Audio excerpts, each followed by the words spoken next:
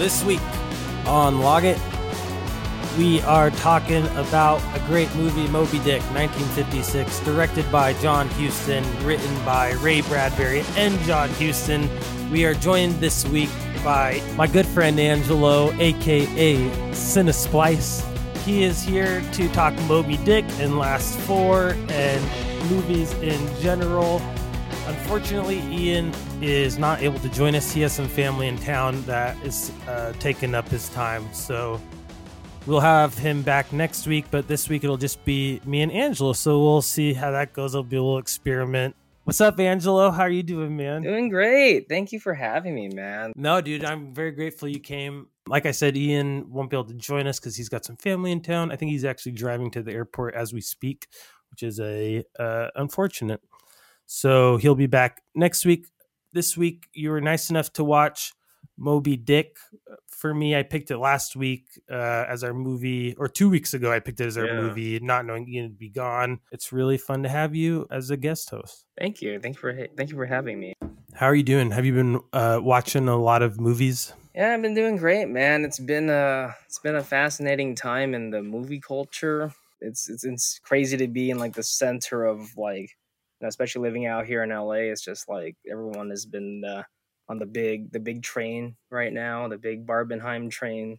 So, oh yeah, I've been hearing it's everywhere. Yeah, it's crazy, man. And a part of me is like, it is nice to see it too, like big movies by two directors out at the same time, and in a way, like, okay, that's cool. It's doing good business in the theaters and like keeping movies making it alive. But in a time where it's about to collapse, man, it's such a fascinating time. You're seeing a success of these two movies, and you're seeing like this new era where it's about to change. Like, you know, everybody's against this AI, and I don't know, man. I don't know what the writer strike going on. Yeah, it's big. It's a big weird time. As the writer strike happens, you know, we have two original, you know, hit movies, like bigger than we've had in a little while. It's kind of confusing where it's like. Yeah. I think it's great. I didn't see either of them. I'm very interested in Oppenheimer. I did go see Insidious 5 with my little brother and my wife. Oh, how would you think? And it was fun. It was cool. It was directed by Patrick, the star of the film, whose name I can't remember. Patrick Wilson. There we go. Because I did see it too. Oh, you did? Okay, cool. That'll be fun to talk about.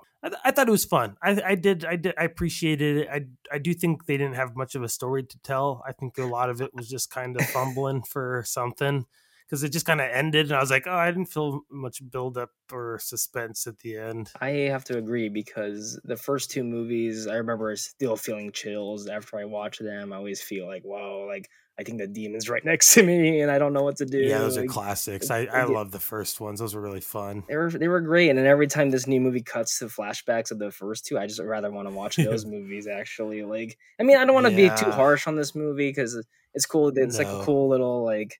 You know, it's a fun little haunted house film. I call these like haunted house rides, like the Conjuring sequels, The Nun. Like they're just Conjurings are great too. Those are fun. They're like my guilty pleasures, I think. Like I always, if they're not great, at least like I could enjoy some dumb scares. But yeah, no, it's not. I don't think it was as good as the first two. And I just remember, I think when I went to visit you, we watched a spinoff or like a prequel to maybe one of the Nun ones or the Doll. No, the Doll is Conjuring. I think it was the one about the medium. It was about her origin when she was a kid. And the two guys were big parts of it. The two nerdy guys. Yeah. And I think they wrote and directed it. One of them. It was like his project, really. Yeah, that was a fun one. I think it was like the third or the fourth one. Yeah, and I have not seen it. And I remember I just got off the plane. We went to your house. We had some dinner, and they're like, let's just watch Insidious 4 or whatever it was. And I'm like, sure. Yeah. It was cool. They're fun. They're fun ones just to hang out and get some little thrills. You don't have to pay too much attention. You kind of get the gist of it. I did get chills because I was sitting next to your chimney, and I felt like I heard something in there during the movie. Oh yeah, right on. I think so. There was a chimney, right underneath your TV. Oh yeah, there was. It was on top of the chimney. Yeah, I remember I heard something, but I don't know if it was the movie or if it was something in there. Yeah, that's so funny. It's probably our upstairs neighbors. That's really great. But it was pretty fun. It was a fun movie. Yeah, but I was gonna say there were people dressed up for Barbie there, and I did think it Oh, was fun. It was kind of nostalgic because I feel like maybe since the new Star Wars came out, there hasn't been a movie where people go and it's like a big event. yeah, I have to agree. I actually thought about that, and I'm like, you know what? I'll let them have it. And Like, I am interested. I'll watch it when it's streaming for sure. I think Greta Gerwig's great, and I like Ryan Gosling. you I know, just don't. yeah. I'm not a big theater fan in general now. I must say I've become quite a grouch, a Grinch when it comes to the theater. It's understandable. I mean, like we've talked about it, it's an effort sometimes. Like, oh, I gotta go park like a half hour Yeah, early, and then it's gonna be like 10 yeah. minutes to walk to Buy the the seats theater. the night Yeah, before. Yeah, yeah, it's totally, time man. consuming, and then it's just crowds, man. Because I did see both of these movies, and both were crowded as I feel, and I did have moments where I'm like, am I feeling body heat? This is a lot of people. I haven't felt that in a This long is time cool. with any movies. Yeah, Maybe dude. not since like the Avengers movies. Like it felt like that. Like it was just everybody's at the movies. It's crazy, man. Yeah, it got warm in my theater and I was very uncomfortable. I did not like it. I was like, if I was at home, I'd have a fan in my face. The AC would be on. I would, Yeah. I definitely become spoiled watching movies at home. And COVID just changed my whole perspective on the theater experience. I have to say, it's way less fun sitting in a room with other people now. And there's nothing wrong with that because the whole point is to get comfortable and focus and pay attention to a movie. Right, And right. no matter where you're at, as long as you're getting at least a good decent amount of picture and audio, as long as you got your own snacks and and everyone's on a budget. Movies are expensive, man. True Like that too, man. like I do have the AMC A list where I pay 20 bucks a month and you get 3 movies a Yeah. week. It's a good deal, but if you're just gonna go and just watch a movie by itself and pay for snacks, you're gonna spend like 40-50 bucks, man. I think. It, it's expensive. Yeah, yeah. When we went, it was at least like $60 for tickets for the three of us, and then we got popcorn and Yeah. drinks, and it's a decent price tag. And then if the person in front of you is on their phone, you're kind of like, wow, this is I'm paying the premium price for a night out. This would have been a nice dinner. You could get it. Maybe not nowadays. Maybe it's $20 a person for dinner is kind of not that much, but No, but like I said, I'm glad there was something. I'm glad there was a bit. I'm glad there's an event. High schoolers got to go and dress up and go to the movies and do a fun thing. yeah, it's good, especially like this post-COVID era. You don't. It's very surprising to see like movies like that take off because there are times where like you hear movies bombing. Like there's been like a lot of bombs Oh this yeah, year. man. Ever since I think Ant-Man was the first of the dominoes of the flop bust Flop flop buster. buster. Yeah. Yeah, because it's been a long streak, man. Like you had Ant-Man Yeah. flop, and then there was another big one after that. I know Indiana Jones is one of them. Is it more Yeah. Well, recently? and it goes to show you if the people were excited about movies, they'd go see them. And Yes. maybe it's just the movies aren't very exciting that are coming out, and it's not worth. The price is higher, literally and figuratively. Like we talked about you the other night. We were talking on the phone, and you said you found a ticket from one of the Star Wars prequels. Yes, I did. Which one was it? The third one? Yes, Revenge of the Sith. Revenge of the Sith. And it was what, $650 you told me? $650, man. It was an evening showing. So tickets are like $18 now, 15 to $18. So it's like Times triple. 3. Yeah, it tripled. Yes. Double to triple the price in 15 years, which is kind of crazy. Yeah, I can't believe it. So there's just more. So if you have a bad experience, if you just sit, if there's somebody talking in your theater, if there's somebody on their phone in front of you, just the stakes are higher, the cost, and then the trade off again, where I could watch this at home on my nice TV and buy 10 bags of popcorn for $10 at Walmart and have all the popcorn, like TVs are getting better too, man. We're reaching 8K now, and like you watch a 4K film at home, it looks great. Like it looks fantastic. Yeah. As long as you have good internet, or if you're a physical media collector, you get those 4K Blu-rays, they look great. Yeah. You have a home theater set up, like you're good. Yeah. Shall we get into last four? Is there anything else you want to talk about in like general stuff? No, let's do it. Okay, so on July 23rd, I watched Mistress America, directed by Noah Baumbach, written by Greta Gerwig. The same day, the afternoon, I went to see Oppenheimer again in IMAX 70 millimeter. The next day, I watched Doctor Strangelove, or How I Learned to Stop Nice. Worrying and Love the Bomb, from Cool. 1964, directed by the great Stanley Kubrick. Of And course. the last movie I watched was the movie we're going to talk about, Moby Dick, from Yeah, thank you for 1956, watching. directed by the great John Huston. Yeah, which some fun stuff to talk about him in that movie. You watched Oppenheimer, which is about the bomb, Yes, I did. and then you watched Doctor Strangelove. I assume that was on purpose. Yeah, the movie. I mean, no doubt. Like, I mean, he's always talked about Kubrick and influence on his work. And the movie, the style of the movies that he makes, it's Christopher Nolan already has his own like vibe, but everything's so dense, everything's so like super serious, and but while like there's high stakes where things are like about to like collapse or whatever. Sure. I just wanted a refresher or similar. Not It's not the same movie, but I just wanted to watch. Just wanted to revisit that movie, Doctor Strangelove. Been wanting to see, it, and I thought it was a good excuse to be like, let's watch a fun version of a bomb that's about to destroy the world. That actually is like fictional, and I could just laugh and have a good time with all the craziness in that film. Which I forgot how great that movie is too. It's a lot of fun. It's really hilarious. A lot of good physical comedy from Peter Sellers. So I love his Nazi hand is so funny to me. It's so funny, man. It's so great. When I was a kid, it was so confusing and hilarious. I don't think I really understood it, but it cracked me up. Oh man, I wonder how young you were when you watched this movie. But it must have been still fun. I watched it pretty young. I feel like this is when I got exposed to it at a young age. I think it was I guess you could say it's a family film. It's rated G. Like, yeah. I feel it's funny. His first few films were G, man, and like 2001, I always forget it's a G-rated film.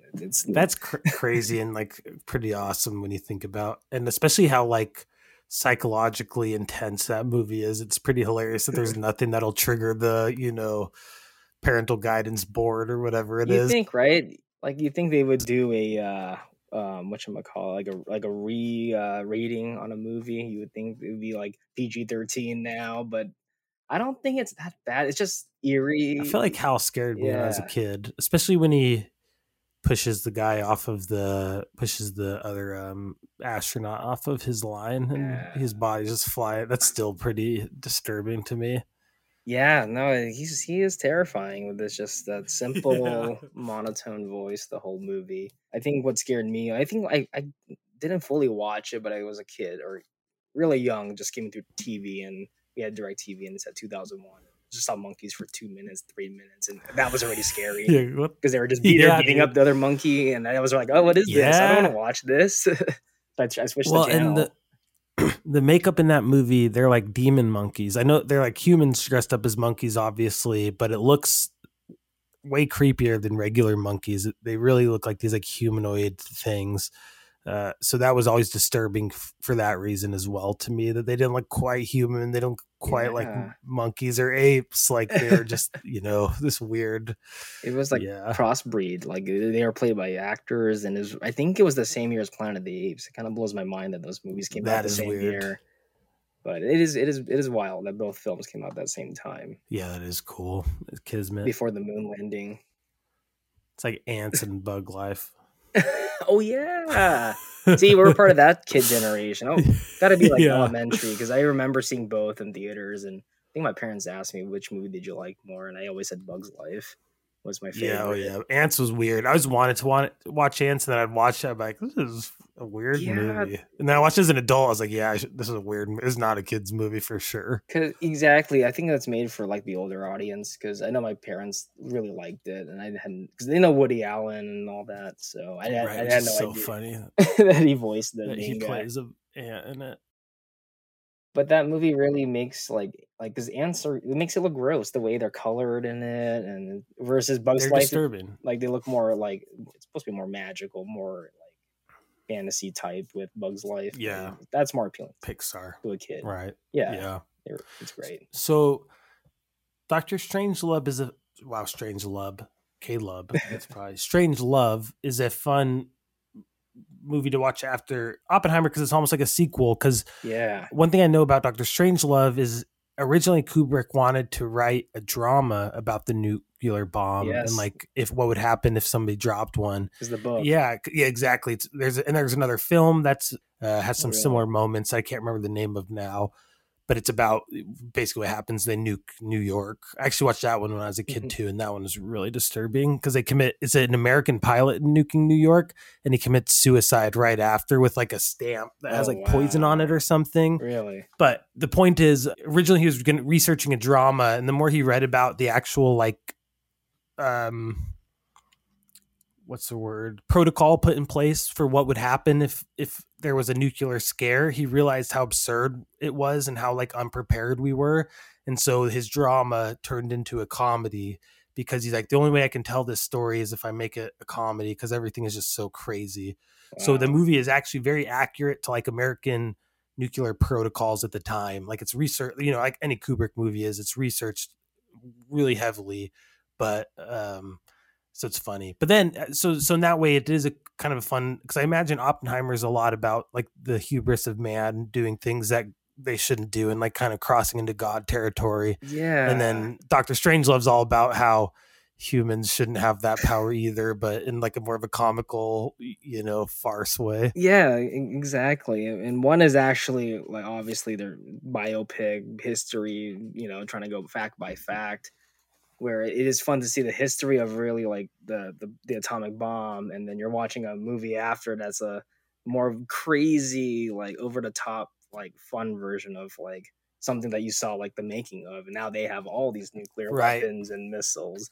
Because I don't want to. If you want me to spoil Oppenheimer or talk spoilers on that movie, yeah, because I know you haven't seen it yet, but we'll save Oppenheimer because that's so new, just in case listeners also haven't seen it. Yeah, and that is like a big one right now. I almost slipped something. I was like, "Oh crap, I shouldn't say that." About like the way the movie, whatever. Like, because the way that movie ends is a good transition. I'll just say that it is a fun, interesting. But yeah, I did like Oppenheimer. Like the first time we talk about the Nolan effect though, where you see it the first time. And you see, because I saw it in the way he intended, the 70 millimeter IMAX format, which it was beautiful because.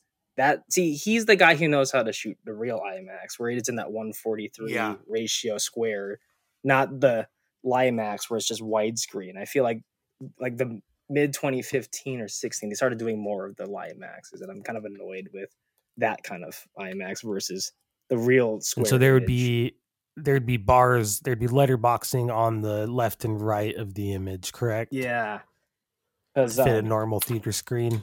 Because I know The Dark Knight was originally the first like Hollywood movie to use IMAX cameras that they use in those documentaries that they would do, like like at facilities. They'll do this like aquarium stuff or the space IMAX, and he just said like, why not use those cameras on a big action like movie?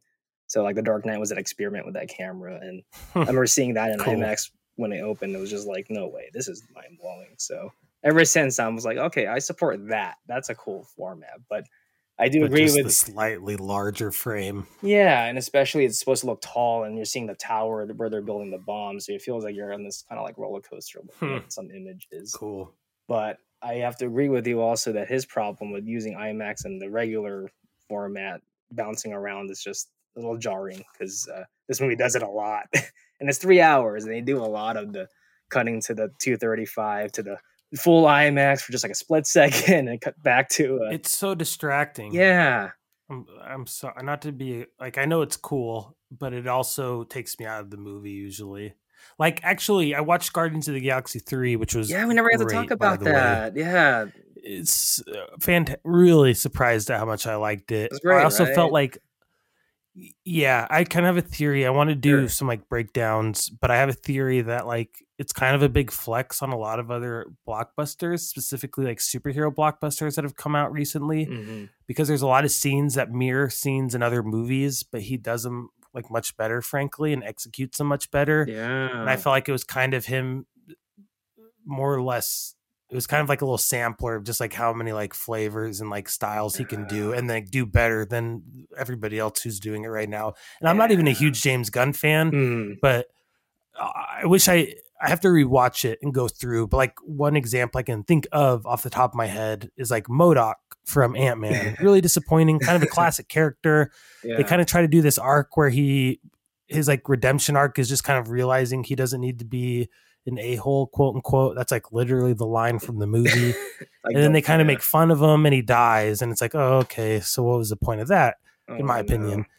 In Guardians of the Galaxy 3, they have the character, the golden guy, who's kind of also another character who's designed to be a weapon of destruction like MODOK is. Very similar. And kind of like one track minded where he's just like, oh, I just want to destroy things and make the bad guy happy. Yeah, Will Poulter, but she was so good in Guardians. Adam Warlock. And then he even has a scene, and this is where I'm like, man, I wonder if this really is supposed to be a direct reference to the other movie where somebody saves him. It's like Drax or somebody saves him. And they're like, he's like, why did you save me? I tried to kill you. And they're like, oh, everybody deserves a second chance. Groot says that. And so then he becomes nice. And it was literally the same beat in Ant-Man as when the Cassie says, you don't need to be an asshole. And then he realizes, and then he like changes his ways. And it's almost the exact same character arc, but done so much better and like so much more rewarding and like so much more sincerity and like love for that character instead of it just being like a big joke where they needed somebody to help them in a moment. So they made MODOK turn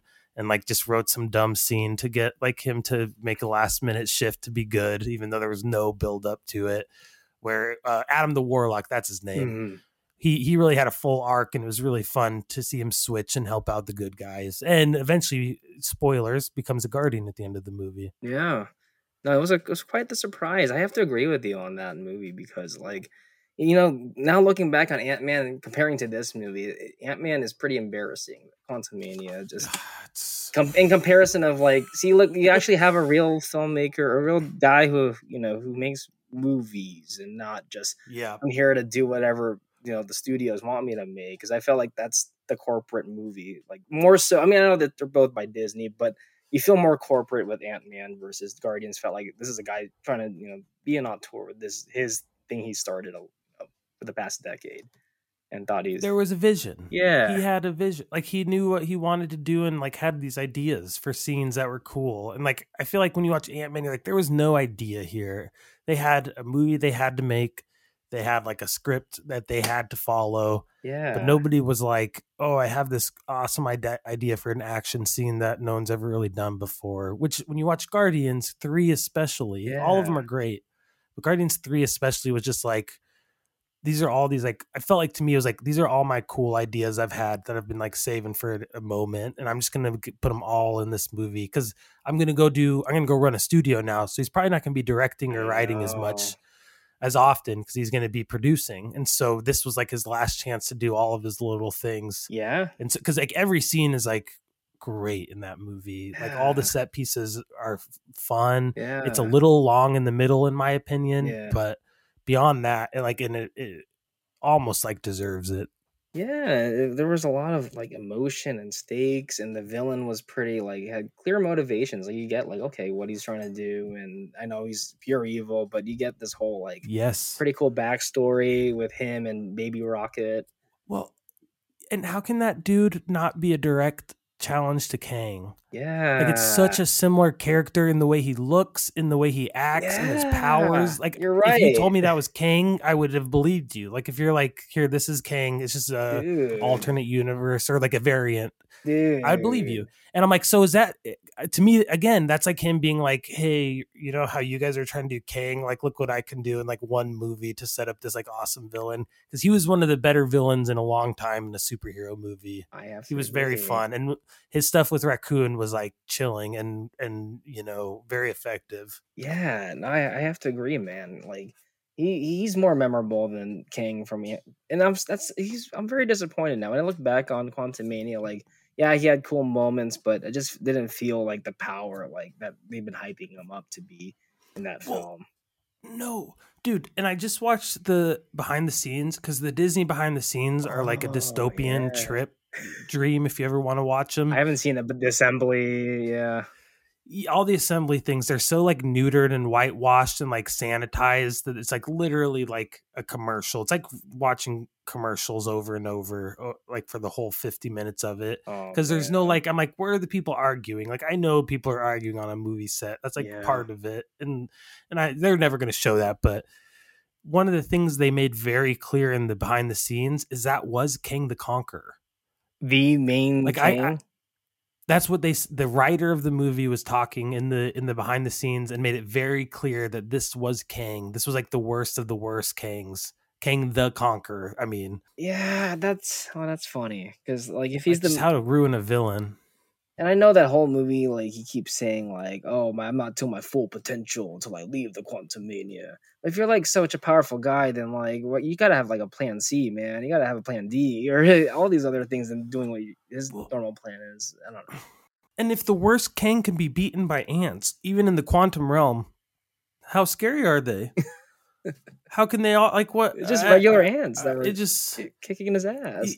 Yeah, and the like the writing convenience of having the ants just magically show up, technologically advanced enough to defeat him at the end was also just like, oh, okay, fine. Like I know you set it up a little bit by showing them getting pulled off when you guys got sucked into the quantum realm, but that's the payoff. Still just like no build up, no like nothing real. They just wanted to give Michael Douglas something to do. And I know that character is Hank Pym. He has the particles. He's the guy. But the movie was pointless and doesn't change anything in the MCU. I think I would rather have Michael Pena's character instead show up in the quantum realm. I miss him. I was really hoping he would go with them because I thought him and his goons were going to be part of it. Him and his buddies, not goons, but I thought they were going to be part of the Rebel Alliance in the quantum realm. I thought they would have a good like little side plot. Why not have him running around at least in the background?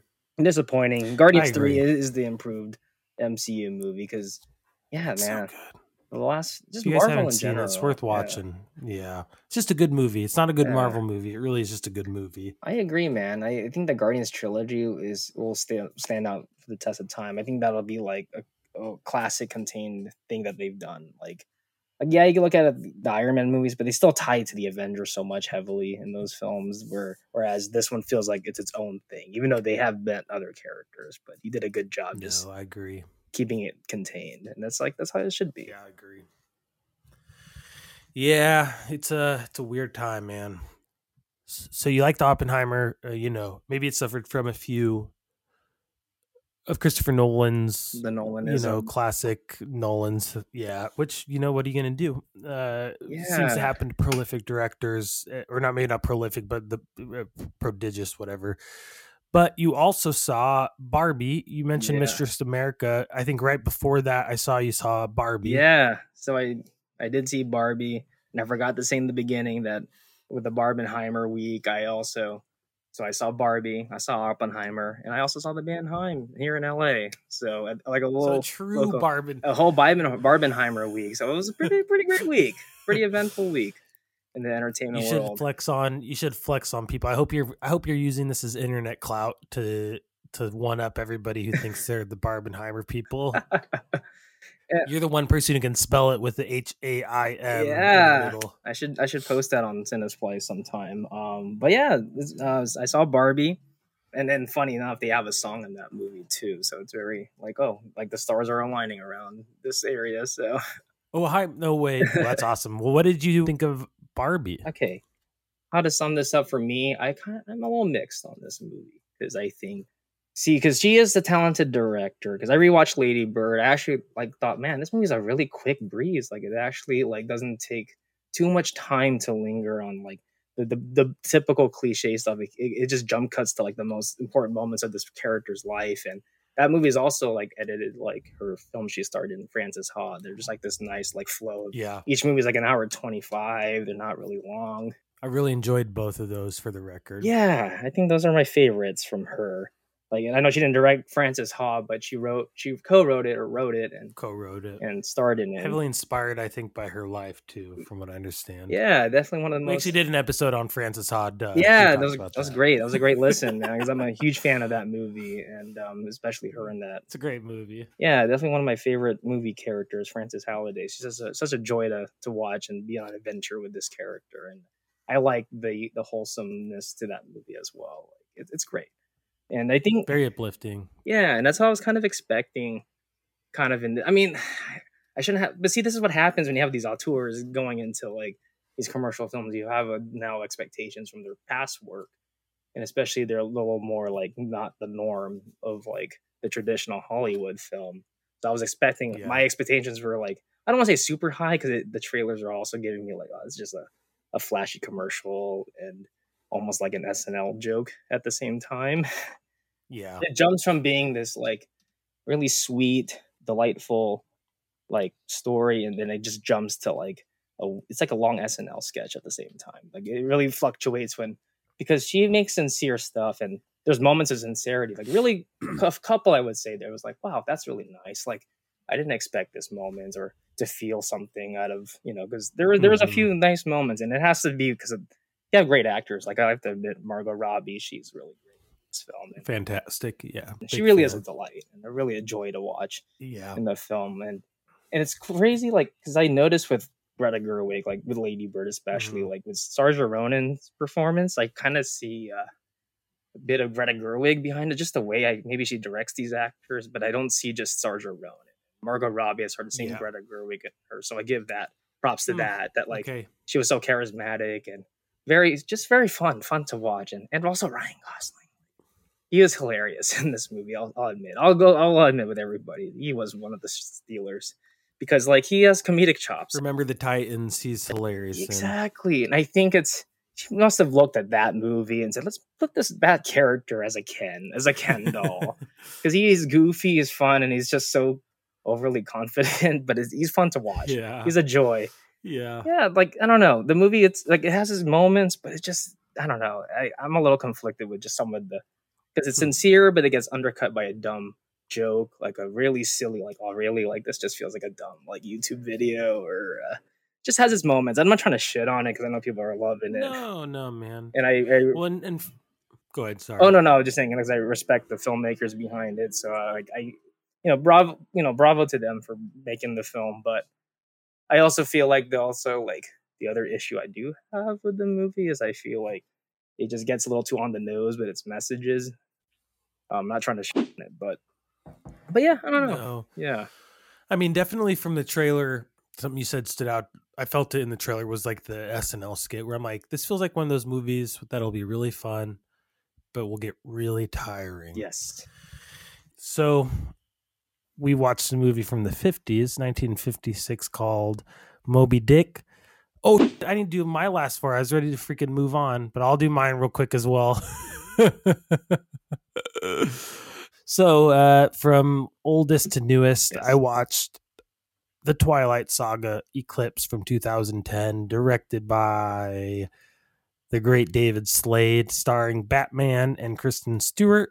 Nice. Then I watched Dungeons and Dragons Honor Among Thieves, and that was fantastic. Yeah. I'll have to talk about it again while Ian's here because Ian loved it, but he was right. It was great. It's another surprise. Me and my wife watched it. Very surprised at how fun it was and well written. And I'm just happy to see more adventure movies coming back. I feel like that's been lacking in the action genre. And it's refreshing to see like just a fun swashbuckling, classic like medieval movie. It's been a rough time for medieval, like the medieval genre. There hasn't been like a lot of fun ones. I know I haven't watched House of the Dragon, but I know Game of Thrones just ended. So you didn't like the Willow TV show? I hope you caught it before it got erased from history. I was about to watch it and it was gone. Like it just disappeared. Really I forgot it came out. They did you a favor. And and I have a soft spot for that old movie because it was a VHS film that we had. Same. Yeah, Dungeons and Dragons was fun, man. It was another surprising film this year. Yeah, I had a blast. Ian was also right in that Chris Pine was great. Yeah. I really did feel like he was a refreshing lead in that he was very fallible and got by the seat of, or just scraped by a lot of the time, and had to improvise, and that all is fun to me. I don't like when the main character is too perfect. Yeah. Kind of like Mission Impossible does that well too, where it's all they mess up a lot. But anyway, last four. Next, I watched the Twilight Saga: Breaking Dawn Part 1, and there is a story behind this. That was directed by Bill Condon. After that, and just today, I watched Moby Dick 1956, directed by John Huston. It was fantastic. I'm very excited to talk about it. Yeah. There's a lot of just really cool stuff about this movie. So Twilight, I have to explain. I've never seen them. This is my first time, other than the first one, which on a previous episode, we talked about dates, and that was one I saw on a date in high school. So that was the only one I'd seen. They went up on Peacock, and my wife loves them. My wife read all the books. She's from Washington up north, so Forks is actually fairly close to where she grew up. So it was like, it makes a lot of sense in general, but also if you're from Washington in high school, a girl, when Twilight comes out, I get, Yeah. So it's got a soft spot in her heart. They went on Peacock. I was like, oh, that's hilarious. The whole Twilight thing is on Peacock. We should marathon them sometime. And she's like, let's do it. And I was like, right now? And she's like, sure. And I was like, all right, let's do it. So we've been watching all of them, and it's been very fun. I have to say, so I know we got Moby Dick to talk about, but Twilight is also important. These are, especially the third one, which I believe is a clip. No. The second one was the really good one, which is New Moon. Oh, wow. New Moon was awesome. They're all pretty good. The first one is like really low budget. The director was crazy. It's a really like weird movie. The other ones are good. And I have to say this. They're just as good as any Marvel. We were talking just about Ant-Man. Mm-hmm. They're better than Ant-Man. I have to say. They're better than any of the other than like Guardians, anything Marvel since they did the big Avengers finale. It's just as good or better than like this was a big joke when it came out, and these movies were like mocked, but really they're higher quality than most of the stuff we're getting now. So basically I had fun watching them. They're not great. They're very soap opera. They're very, cheesy, but it's fun. And it's like a real movie. Yeah. I feel like they're getting a renaissance right now. I keep seeing like little things about it. Like Tarantino's theater, New Beverly was screening, I think one or two of them on a midnight. And I was like, no, wait, I never thought I would see Twilight on their catalog. And I don't know. I bet it was New Moon. New Moon. If you're gonna watch one of them, watch New Moon. New Moon was really fun. It was solid. I've only seen the first two. I saw them also like back in high school on a date. So like, I don't think I was paying attention to half of the film. Oh my gosh, Angelo. Sorry, go ahead. No, sorry. No, I was talking about Twilight because you mentioned also high school. Were you not paying attention because you were having fun on the date? I think so. It was a bit of a blur, but I remember like looking at the movie at the time, being a dude and just being like, what is this? Like, who is, like, I don't like this Edward Cullen guy or these characters. No, definitely a guy in high school when these are coming out. There's no way you can like the, and I'm sure some guys were cool enough to pull it off, but in general, because like you just couldn't. There's no way. Because a part of me didn't want to be like, I was trying to hold my laugh in some parts. From what I remember when they came out, there were just times it just cuts to him. He just has the weirdest like look in his face, and he's like, "How do you not laugh at this? This is like, how's this serious?" Well, the first one when he glitters, I cracked up in the theater. When he goes out into the sun and he starts glowing and glittering, hilarious. Still hilarious, but in a glitter, yeah. See, I gotta revisit. You're making me want to revisit these, but like. Watch him. It's worth it. I'd love to hear your opinion. Well, especially it's come out such a long time ago where I feel like the hatred has just gone away, and we've gotten so much other trash like the last decade. So I feel like I could maybe see something pure, maybe if I like. You're making me want to go back to these for some reason, and if other people have been posting on Reddit and all these like forums on movies, it's kind of interesting. And at the very least, get some snacks. Get whatever your choice of fun, addition to your evening that's just how I'm gonna watch it. Buy into the soap opera, buy into the Edward verse. It's really fun, and I gasp and I cheer and stuff, and it's a good time if you can not be too cynical. Well, I kind of want to go back because I think both Robert Pattinson and Kristen Stewart has redeemed themselves as like actors because they've done some really good movies in the last few years. And another great reason it deserves a revisit. The cast has and also you mentioned, it made me realize, you mentioned Dakota Fanning, this being played. You mentioned this being played at the New Bev. Yeah. When I was rewatching this, Dakota Fanning plays a vampire villain. Oh, yeah. And she's very cold, and she's kind of like one of the bosses, kind of, and in charge of people. Mm-hmm. And it reminded me very much, and this is our weekly connection to Once Upon a Time in Hollywood. Don't you forget it. Oh, to her character in Once Upon a Time in Hollywood. And I was like, Quentin Tarantino had to have watched this because this is the only other time I've seen Dakota Fanning play somebody who's like cold and cunning and like kind of like a villain. Wow. And very similar performances. And the fact now that you're saying, he's even playing at the theater, there's no way he didn't see it and had to consider that role at the very least when casting her in Once Upon a Time. Oh, man. I mean, that would make sense. I mean, all directors try to, even if you watch, if you're just not by choice, you're with some people, you watch a film, you never know who you discover in a film that you didn't want to see. But maybe, hey, you take something great out of it. You'll find a good actor. Yep. You never know what role, what character. Greta Gerwig is also in The House of the Devil as a side character, and she's really good in just her few scenes. And that's another role where you're like, oh, that actress is doing some interesting. She stands out. She brought some levity to that movie because it was really scary in the beginning, and it took a little break and kind of fun with her character. Her stuff's always very fun.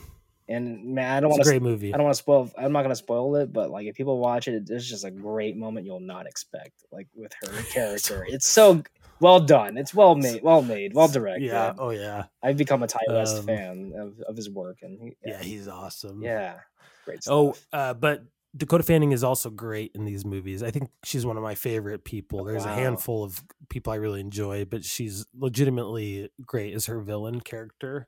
Oh wow. It makes me curious now.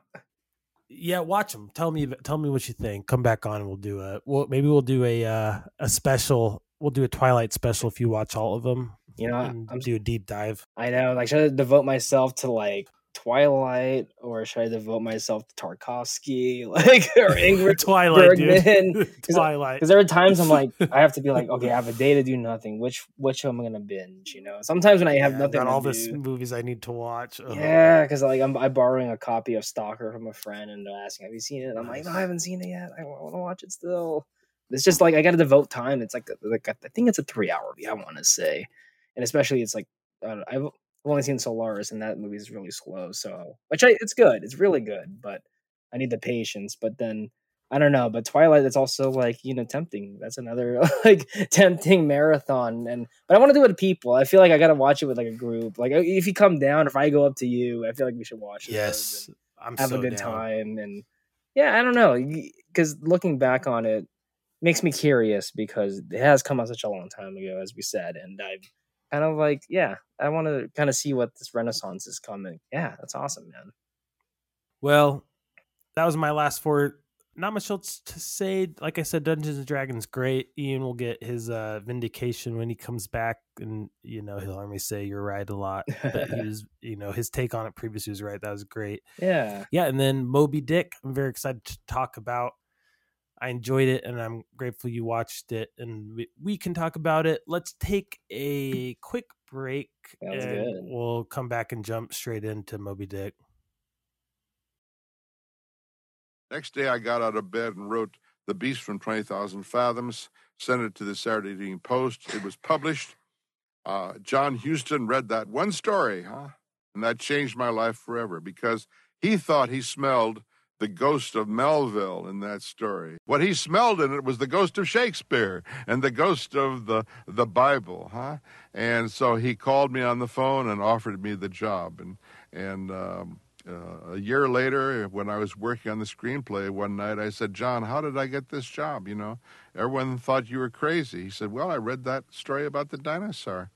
And I said, well, I was very honest with you. I told you when I met you I'd never read Melville. But once I got into Melville, I discovered he had been inspired by the same people who inspired me. So we were twins. He had been called upon by Shakespeare to cough up the white whale. Welcome back from the break. I am still here with Angelo. We are talking movies, specifically now Moby Dick. I picked this movie last week for our movie this week. I didn't realize that Ian would be out. I'm a little bummed. We won't be able to talk to him about it because I was excited to hear his thoughts as well. Hopefully he'll watch it. Maybe we can get his thoughts next week if he does. But I'm very excited to talk to you about it as well, Angelo, because I saw on YouTube movies, it just came on in the shuffle. Like one movie finished and this one started. And I was just kind of sitting there not doing anything and watched the first 15, 20 minutes and was like, this is awesome. I want to wait till nighttime. I want to wait till, I can watch with my wife and maybe I'll do it for the podcast. Yeah. Another reason I was really interested in it, first of all, the first 15, 20 minutes were awesome. So I got to the part. Again, I'm trying to do this more in case anybody cares. Spoilers. If anybody's worried about spoilers, we're going to be talking about the whole movie the whole time. So spoilers could be happening at any time. So listen at your own risk.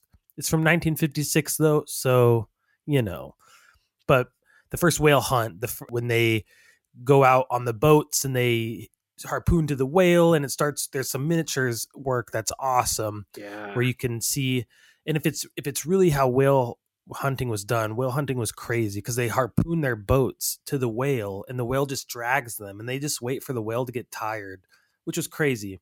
But I got to that point and I was like, this movie's awesome. I want to save it. I want to watch it maybe for the podcast. Another reason, Ray Bradbury co-wrote it. Yeah. I'm a big fan of Ray Bradbury's books. And I've heard him talk about writing this movie and his experiences. And it was really interesting to hear him talk about it. So I've always wanted to watch it for that reason as well. What did you think about it? Well, I gotta say, man, thank you, Caleb, for leaving that movie in your shuffle because I had never seen this movie before. This was my first time watching it last night. Might have heard it tossed somewhere because I'll get into something because I remember like, why is there something familiar about this? And why am I thinking like, wait, I feel like this was referenced somewhere and also influenced another movie. I was thinking about it a lot while watching this film. It reminded me of something as well. I wonder if it's what I was thinking of. Yeah, I'll build up to that, but I thought this movie was pretty epic, man. I actually thought it was really interesting, and also, I'm glad. Man, it is crazy that they really shot this in the ocean, and I admire all the technical aspects of this, and and it's fun. I like adventure movies, and I've never read Moby Dick in my life. I've never seen the other versions that are out there. So watching this one was a nice little breezy introduction to the Moby Dick story that I've never read and experienced as a film. And that was wild too. Like I've only read Fahrenheit 451 in high school. So I mean that was the only time I read it, but it was a very impactful book.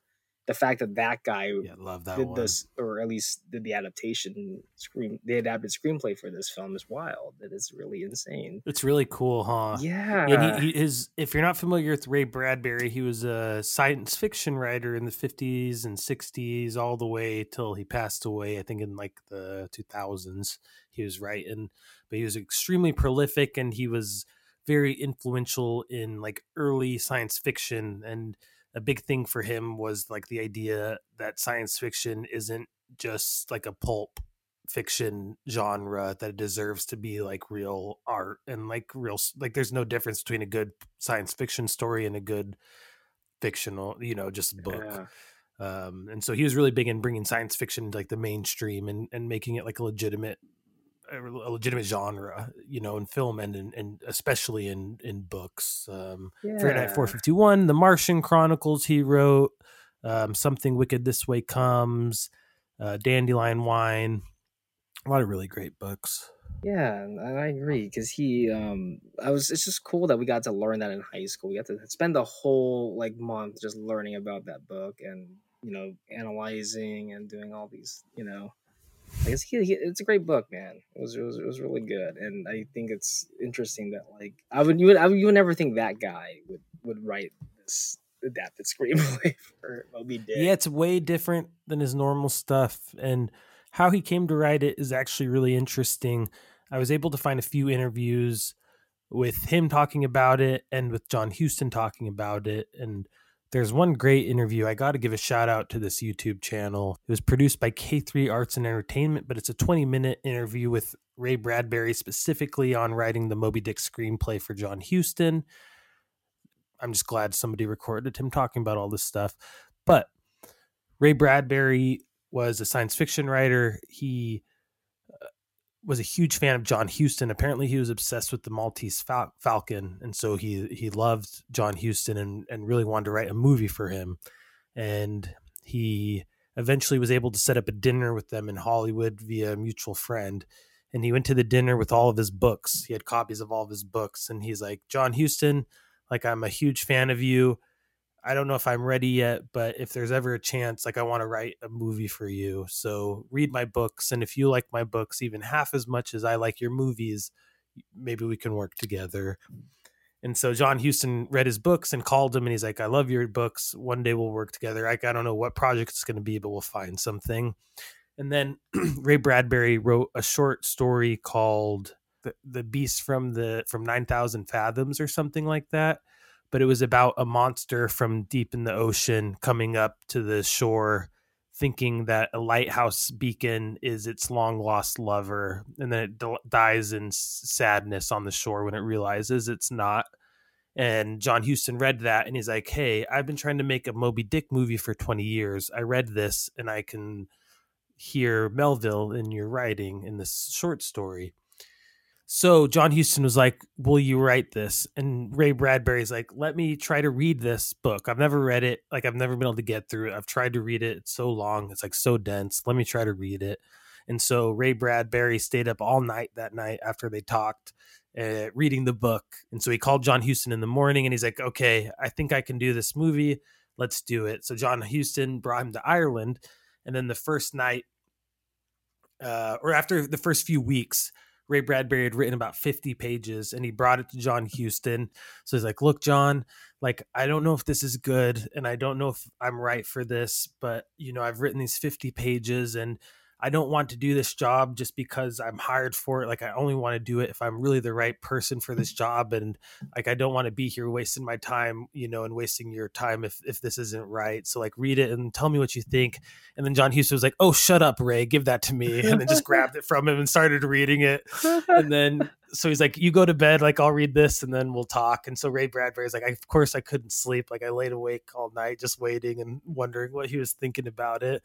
And then, he said, John Huston said, this is like fantastic, like, finish the script. And then he said he like cried all night because he was so happy that John Huston loved his script. And I was like, man, that's like so cool. No, because I only read trivia on it and based on what you're talking about, it's like, yeah, that's crazy. But like hearing more details about this, he said he saw interviews. Yeah, did you read anything related to this? Well, I just saw that Ray Bradbury had creative differences with John Huston, and I think he mentioned that. Okay, he couldn't read, like you were saying, the book. They just couldn't get through it, and then he said, yeah, like he just bullied him to get it done. But yeah, and just seemed to really like John Huston. So connecting to an old episode, we watched Chinatown where John Huston plays a bad guy. Oh, he's in Chinatown?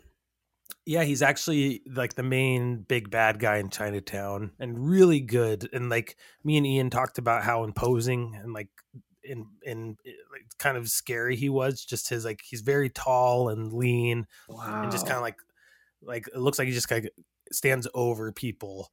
Oh, wow. And his character is not a good guy, so he's, you know, really intimidating. Gotta rewatch Chinatown. It's been a minute. Oh man, John Huston, man. I've only seen one movie from it that he directed. I think it was Treasure of Sierra Madre was the only film I've seen directed. That sounds like it, yeah. I'm going through my IMDb and I like this new feature on IMDb that, like, you know, it shows like whatever you rated or seen, like whatever you might know them by. And I only have a few, and I didn't know he directed the That's cool 1982 Annie.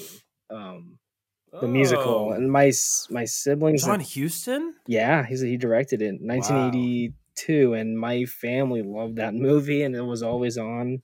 Like I enjoyed it a lot too. Yeah, it was. You know, I haven't seen it since I was a kid, but I have these memories of like Same. enjoying it, but also being like kind of crazy. It's a crazy like family film because I know it's such a random detail, and not to segue too much from Moby Dick, but in the movie Annie, there's this No, you're good, man. this Indian bodyguard who like has telekinesis, like telekinetic powers, and he starts just like levitating things, and nobody's like not even wow or amazed like by all the things he's doing. But it's just so subtle, but it's like done in like the era where like kids movies still look like they're made by directors who do cocaine or something. Like there's just something like gritty and dark looking about that movie, like, just in memories. It just didn't look like a normal family film, like today's standards of family movies.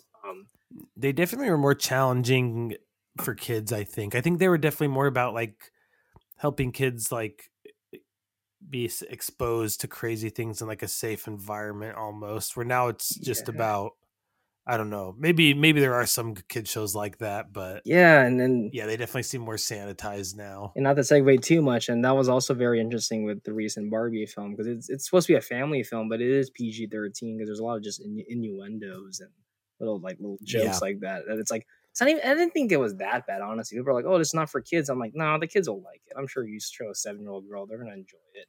But like, I didn't think it was like that. I don't know. But it's just funny how the ratings have changed so much. Even little things could just get you that rating. I know it takes a heart. Well, you said 2001 is a G? It's a G movie, man. Rated G? Yeah, that's crazy. They've changed for sure, man. And people die in it. Like, a monkey dies and another astronaut dies. Very heavy, graphic death scenes. And it's creepy. Yeah, it's amazing. It's a creepy movie at times, man. It gives me chills still. But yeah, sorry. So, another cool detail as we continue to slowly introduce this movie, Captain Ahab in this film is played by Gregory Peck, in quite a left turn for him as well in his career. Dude, I did not know that was Gregory Peck at first. I was like, who's this Abraham Lincoln looking guy? So I thought it was Abraham Lincoln at first when he showed up. Like, who is this? So he does look uncannily like Abraham Lincoln, and according to Ray Bradbury, that was actually a criticism of the movie when it first came out. Really? That he looked too much like Abraham. Oh, okay. Yes. So people, I mean, it's kind of cool. At the time, even people were kind of making fun of it, I think. It is kind of goofy at first. Like when you first just see him just pop up there. I mean, I was like, what? Is that Abe Lincoln? I just loved the it's reveal cool because I love how he's like alone in the cabin, and they showed the shot of the cabin door being closed. Yeah. And you just keep hearing about Ahab, the whole intro. So it starts with the classic line, "Call me Ishmael." Yeah. I like that whole narration sequence introducing the characters. The whole very beautiful. And so he is following a river down into the local town to go to the sea. And he's kind of talking about how the sea is where you go, like when you need to reset and refine yourself. Then he walks into town and finds the local pub, which was called the Spouters Inn. The Spouters Inn is basically like a whaler's bar. And once he's there, pretty much all you're hearing is stories about Ahab and just kind of the whaling culture. And it's a really cool introduction seeing him get brought into this like whalers group, who most of them end up being his crewmates on the ship. I can't remember the name of it, but it's got a full name, the Pequod. Yeah. Pequod. Yeah, I can't pronounce it. But something along those lines, I think that was the name of the ship. So they build him up a lot, and then you see the door and you hear that he's inside and no one's seen him yet. Oh, You're like, oh crap. And so when he does finally emerge, it actually reminded me of Willy Wonka, because he kind of, again, he's like built up as a ton of hype, like Willy Wonka. Again, you hear so much about before you ever see him, and you've got this like all these crazy ideas of who he is based on everybody's like crazy opinions. Then you finally see him, and he like kind of like limps out of his door, and you're like, oh man, is he just like going to be this weirdo? And then his speech is like amazing, and he just like all the guys buy in, like the first speech, and it's like it reminded me of Willy Wonka coming out and then doing the flip, and then immediately everyone's like in there, they just buy it immediately. Dude, that's exactly the Willy Wonka opening. And then this movie came out 20 years before that movie, so I could probably see that as an influence of like building up that character now. And he even has a peg leg, which reminds me of the cane Willy Wonka has, which at first, again, you think is going to be this like limitation, but the peg leg never ever comes up in the movie. Like he's able to do everything. He's going out and whaling with them. Like he's, rowing the boats. But that's a good reference because it's very similar because they keep talking about Ahab and especially Willy Wonka. Like the first 40 minutes of that movie, you don't see Willy Wonka. The whole movie's built around the company. Building up the enigma that he is. Yeah, and in both, you know what? That's cool because I actually like because you do wonder like who's this Ahab? Because at first I thought it was gonna be Orson Welles when you first see him come in the movie, and I'm like, holy shit, fucking Orson Welles. Yeah, I was gonna say he plays a pastor of a church in this movie. Also, the coolest podium of all time. His podium is like a big ship that he's literally like 2 stories above the whole congregation. Like they had to crane their necks so much to watch him talk. It was hilarious. Oh man, it's just wild because it's like this is a guy that's directed all these like staples and like filmmaking and then I don't know, I was blown away, just especially the way he was staged, and it was pretty epic. This movie is also, I like the way it's shot, man. I really do. Yes, cinematography is incredible. Yeah, it's so great, and I'm still baffled. Like I definitely would love to learn more on the filmmaking side because I just like I don't know how because they said they built like these rubber whales like 80 feet long, and I'm just like, because I couldn't figure out in the movie, like, were they actually getting real whales? I was convinced really well in this one. Like, I didn't think it was too like obvious it was something fake, No, they did. It was the special effects really were incredible. It rarely is enough to break suspension of disbelief. Like I could buy in. Like I was saying, the scene that I really bought in, where I stopped watching because I was enjoying it so much, was the first scene that they chased down a whale, and it's incredible. Also, the music in that scene blew me away. And another really neat thing, soundtrack was so good. Another neat thing they do in this movie is the men sing like whaling songs. So that while they're rowing out on their boats, they're all chanting some kind of like whaler pirate kind of song, and that with the music, and then the editing of the whaling scene, the first whaling scene when they come across the first whale, creates this like trance-like effect where you just get caught up in this like rhythm and the chanting and the music behind it, and each cut is just like perfect. Come on, man. Hold cats. Hold watch I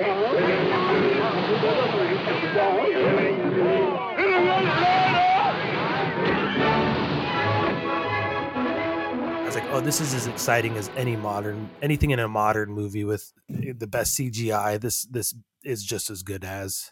I agree, man. I think like the music, the score is so good. It just fits so well with like all the, especially because like this is all real things happening. These guys are really moving. They're really rowing this boat, getting splashed, and tripping. And I heard like I think it was Gregory Peck or one of the actors like broke their kneecaps on the set. He like entered the boat wrong or something. So like let me find. It was Ishmael, so the main guy, kind of, Ishmael broke his foot from what I read. Wow. And then the second captain, whose name I cannot remember, had a slip disc, and then Gregory Peck almost drowned twice. That's according to ChatGPT. Wow. Thank you, ChatGPT. Yeah. Thank you for all your good facts. But yeah, it was like they really shot on the ocean. So you were talking about the whales. So they did have like 90-foot prosthetic whales, from what I understood, that they were shooting with.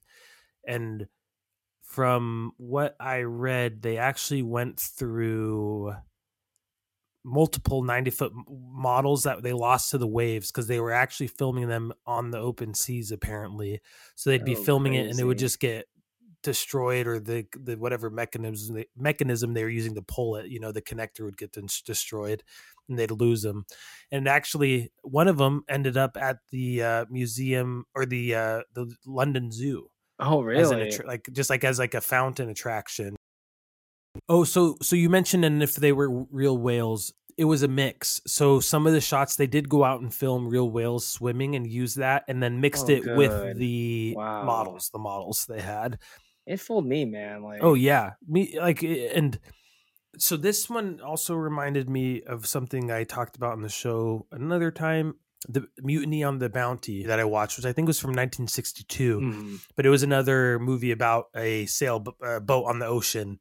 And they also shot a lot on the ocean and very practical, and it looked amazing. Oh, wow. Reminded me of this one. I'd recommend that if you kind of got a kick out of the boat stuff in this. I got to add that to my watch list. And so Gregory Peck, we didn't quite get to that. Gregory Peck was so good as Ahab. I agree, once you get over the Abraham Lincoln, I loved him. And every time he does a big monologue, like his first monologue to all the shipmates when he does the Spanish gold galleon speech. Yeah, so good. I was hooked, dude. He gives me chills, man. He had like a few like speeches in this film, monologues, and just a close up. I know, like I was reading on the facts that he's just not a fan of like his role in this movie, and I'm kind of like, don't be so harsh on yourself. You know, I know the movie, like just looking at the trivia, that it wasn't like a big financial success when it came out. It got bummer, interesting like mixed reviews, but he himself was harsh on it, saying like he kind of regrets not doing it. And I'm like, no, dude, you were chilling. You gave me chills watching this movie, and And I was going to say the movie I was really thinking about while watching this movie, and also his character was reminding me of Robert Shaw from Jaws. I was really thinking a lot of Quint. I was thinking about Jaws a lot. That was the movie I was. Yeah. I was literally going to ask you if it was Jaws, because when I was talking about them having trouble with the models, like, oh, this sounds like Jaws. They tried to do it on the open seas. They kept having production issues. It's so crazy. Like, it turned out incredible, but it was kind of a nightmare to shoot. And I looked up after, and I guess that was Moby Dick. The book is an influence on Spielberg for Jaws, and I would not be surprised, because he even said that he wanted Robert Shaw. Yeah. He wanted a scene in Jaws originally for Robert Shaw to watch this film in a theater, like just as a little reference. Nice, just to give it, the direct reference. That's cool. But I think like that makes total sense, dude. Yeah, there's a lot of it alike. It's so funny. Like if I saw Moby Dick back then, and if I watched Jaws, I'm like, hey, this is just like that Moby Dick. What a ripoff! Yeah. You want to watch a real ocean monster kaiju movie? But it reminded me of a kaiju movie at times too. Yeah. That kept popping up in my mind, just like it was like basically like. Not basically like, but it was like similar to like Godzilla, dude. Just in how much they prepped it and how much of it was based on the sailors' fear of the monster that added to the audience's fear of it. Like you really bought that these guys were terrified of it. Yeah, dude, exactly. Like there's just something, because it's mysterious for the most part. You only see like, maybe you see the few whales they kill, but you only see snippets of this of Moby Dick. It's just like and it's done so well, so effectively. Yeah, very intense too. There are times like the way people die and get eaten in this movie. It's dude. Insane. And exactly, it ends like Jaws too. Like when he goes into the. I was gonna say, so he literally at the end turns and bites like the boat that Ahab is on. Yeah, and then so big spoiler at the end, or big spoiler. Now I have to get to, because I loved it. I just have to say this and make sure I say it. Yeah. So at the very end, Ahab gets bitten, Jaws style. His boat just gets destroyed by the white whale. At this point, I think he's going to win. The whole movie is about people telling him he can't beat the white whale. All the other ship captains that he runs into are like, hey, we passed the white whale. He's like, where? And like, don't go after him. What are you doing, dude? Just like, let it go. And he won't let it go.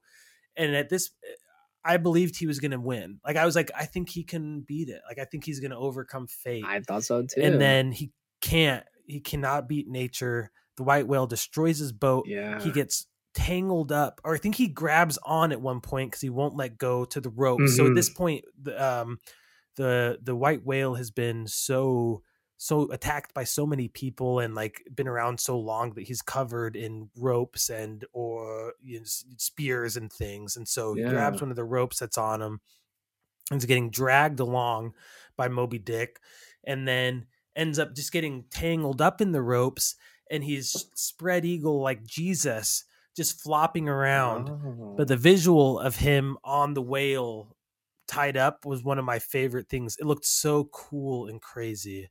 Yeah. And then basically that's how Ahab dies. Spoiler. That's how Ahab dies. He just gets dragged off. He's forever part of the myth, literally part of the myth of the white whale. Anytime somebody sees the white whale now, they'll see his bones and corpse. That's there nuts.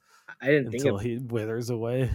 Yeah, because like it was pretty haunting from what I saw that, but like that's an interesting look into that, like the way he like he's done it, he's literally sacrificed himself this whole life just to kill this whale.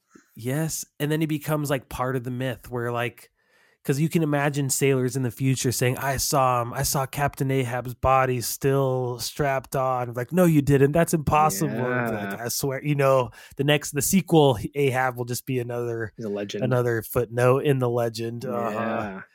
Where in the movie you start buying in, thinking he might be the guy who finally does it, but yeah, a star-crossed hunter.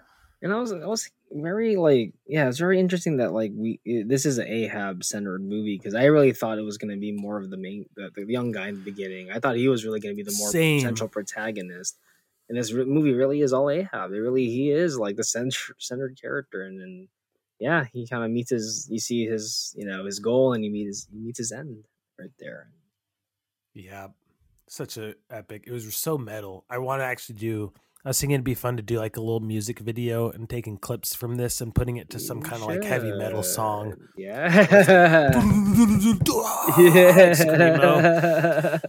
I think it would work because this movie is like this movie's pretty metal. This movie's pretty metal, especially the footage of the film. Yeah, I think it makes it cool. And we're talking about the cinematography. Another thing I loved about the cinematography was the way the water and the environment that they're in, they interact with a lot. Like if they're on a boat, the camera is going to be shaking with the boat, and the water will be splashing on the lens, and you feel like you're one of the guys on the boat. And really any time or most of the movie is shot in a very immersive way like that. Like I feel like every other shot, water was getting on the lens. Yeah. And I really, really enjoyed that. And I felt like for a movie of this time period, it was especially cool seeing such like a handheld kind of immersive feel to something. And again, it worked. Like everything came together perfectly. Where it really was just like a fun, immersive movie. It really was, man. I really enjoyed the spectacle, and I sometimes I don't mind watching a fun old fashioned adventure movie. Like when they're all prepping to sail, it just felt so nice, and the music is so beautiful, and I love the wholesomeness to it. And at times I'm like, this is like I don't know. This is like the Pirates of the Caribbean movie I wish I had. Like it feels more like in tune with the old classic like ride. Like there's some vibe about the old style to it, man. I agree. But I really liked it. I really, really enjoyed it. It was not the movie I expected, and I love just like I want to say this has been referenced. Maybe in that Jaws book, the making of Jaws book, I have mentioned it. Maybe cool. I want to say there's something familiar, but yeah, it's crazy to see another Gregory Peck movie. I've only seen just a handful of movies from him, and now it goes because I only seen the To Kill a Mockingbird and she's great. And I want to say The Omen was the movie I'm more familiar with. The original Omen, obviously, but I haven't seen Cape Fear. I know he's in a few more, but. So fun fact about Gregory Peck and Captain Ahab, the role originally. So John Huston spent like 25 years trying to make this movie before he actually did. And originally he wanted his dad to play Captain Ahab. Oh, wow. Walter Huston, I think his name was. Really? But he passed away in 1950. Oh, no. And then John Huston was kind of stuck. And then eventually he talked to Gregory Peck at a party and basically was like, okay, this guy can play Ahab. Like, this is it. Like, I want to make the movie now. So he asked him. And like you said, Peck was not really interested in playing the role and didn't think he was right for it. Certain sources, they'll tell you that Gregory Peck told John Huston that he should play Captain Ahab, but John Huston didn't want to. But then in an interview with Ray Bradbury from before he passed away, he said that John Huston had wanted to play Captain Ahab, but for some reason he just like wouldn't do it himself. Oh, wow. And so I think there was a chance that John Huston could have played this role and might have secretly wanted to. Oh, and if you watch Chinatown, his turn as that villain, I think he would have been so good. Like I really enjoyed seeing Gregory Peck in this role, but I do think John Huston could have also done like a really special performance as Ahab. Yeah, it's been a minute since I've seen Chinatown. I've only seen it once years ago, but I think now you make me want to rewatch it because I also liked your guys' episode on Chinatown. Oh, thank you, man. So another movie this reminded me of, and this is the other one I thought you might say when we were talking, when you brought that up. This gave me big time flashbacks to James Cameron's Avatar 2, The Way of Water, because in that movie, there are whaling scenes with the Tulkun, and specifically the main Tulkun, which are the whales in Avatar. Yeah. Whose name I can't remember, but he's the one who fought back against the whalers, and that got him shunned by the other Tulkun. I realized it's very similar to the character of Moby Dick if you repositioned the framing of a character like Moby Dick. Because Moby Dick is this whale that's got a reputation for destroying boats and killing whalers, and he survived forever. He's very scarred. And he's a bad guy in Moby Dick, You could argue he's not the bad guy, but he's definitely like a monster, portrayed that way for the most part. But Avatar, they have the great whaling scene where they have all the boats break off, just like they had in this movie. And then the Tulkun, who ends up being the hero in Avatar 2, has a very similar story arc to the white whale, Moby Dick in this movie. Oh, wow. There are some moments in that film that has as you say, at the end, that whale starts crushing all the bad guys and everyone's just getting slaughtered. Yeah, it's very similar. Wow. And then one whale being demonized. They're both demonized for attacking humans, but one ends up being the hero. And then, Moby Dick is still kind of the big monster by the end. And, but you could argue Moby Dick, even in another context, is the hero of that movie because he's winning against all these guys trying to kill him. Yeah. And it's like, that's like, all right, isn't that your right to survive? Exactly. Like you said, nature just wins by the end, man can't just defeat nature. It's just the way it goes. Yeah. Very James Cameron and Jurassic Park themes. Totally. Jurassic Park 2, you could probably connect some dots. I didn't think about that while I was watching it, but now that I say it, definitely thematically of, even Nope reminded me of Nope a little bit with the one-on-one with a big scary monster. The alien was kind of having to Moby Dick type, hiding around. They've been trying to get revenge in a way on this thing. Yeah, and in that one we beat nature. Thank goodness. yeah, for that movie, which was awesome. OJ wins. Go OJ. That's so cool you bring those movies up, especially Nope. I've been wanting to revisit that this month for some reason. Dude, I'm excited to watch that around Halloween. That'll be a great October movie. Hey, if you want to do an episode on that around Halloween time. Oh, I'd be so down to do some. Nope, I really love. It gets better. I like all the Jordan Peele movies, but Nope. It's the most fun for sure. It's one I can put on and just have a good time without getting Get Out and Us can be pretty intense and you gotta be ready to ride the wave, but Nope can be a pretty good time. I think so. There's I love the spectacle of that movie, and that movie too was one of the real IMAX movies I saw. It was shot for that full tall format, the way Oppenheimer was. Yeah, right on. I wanted to take a second real quick to talk about the cinematographer. We mentioned a few times that we loved it. I love movies that are shot on the open ocean. I love big boats, I'm realizing. This was a blast. This was shot by a man named Oswald Morris. He also shot a little film by Stanley Kubrick called Lolita. He shot The Dark Crystal. He shot The Man with the Golden Gun. Wow. Fiddler on the Roof from 1971. Holy. And The Great Muppet Caper from 1981. Hey, I like that as a kid. That's a fun movie. I don't know if I ever saw that one, but I love those Muppet movies in general. No shame. Muppet's legit. Same. I had the VHS collection. Yeah. There's a lot of other stuff he directed, but none of them quite stand out as much as those. But he shot a Kubrick movie. If you shoot a Kubrick movie, you're a guy. You have to be a guy at that point. Yeah. No, that's a great resume. Those are all iconic movies of their own. He has a Bond movie on his resume, and he also the Man with the Golden Gun is awesome. That's the one with Christopher Lee, Roger Moore. Really, really fun. Yeah, and Christopher Lee plays the titular Man with the Golden Gun, and he's awesome. Yeah, it's a good one. Francisco Scaramanga.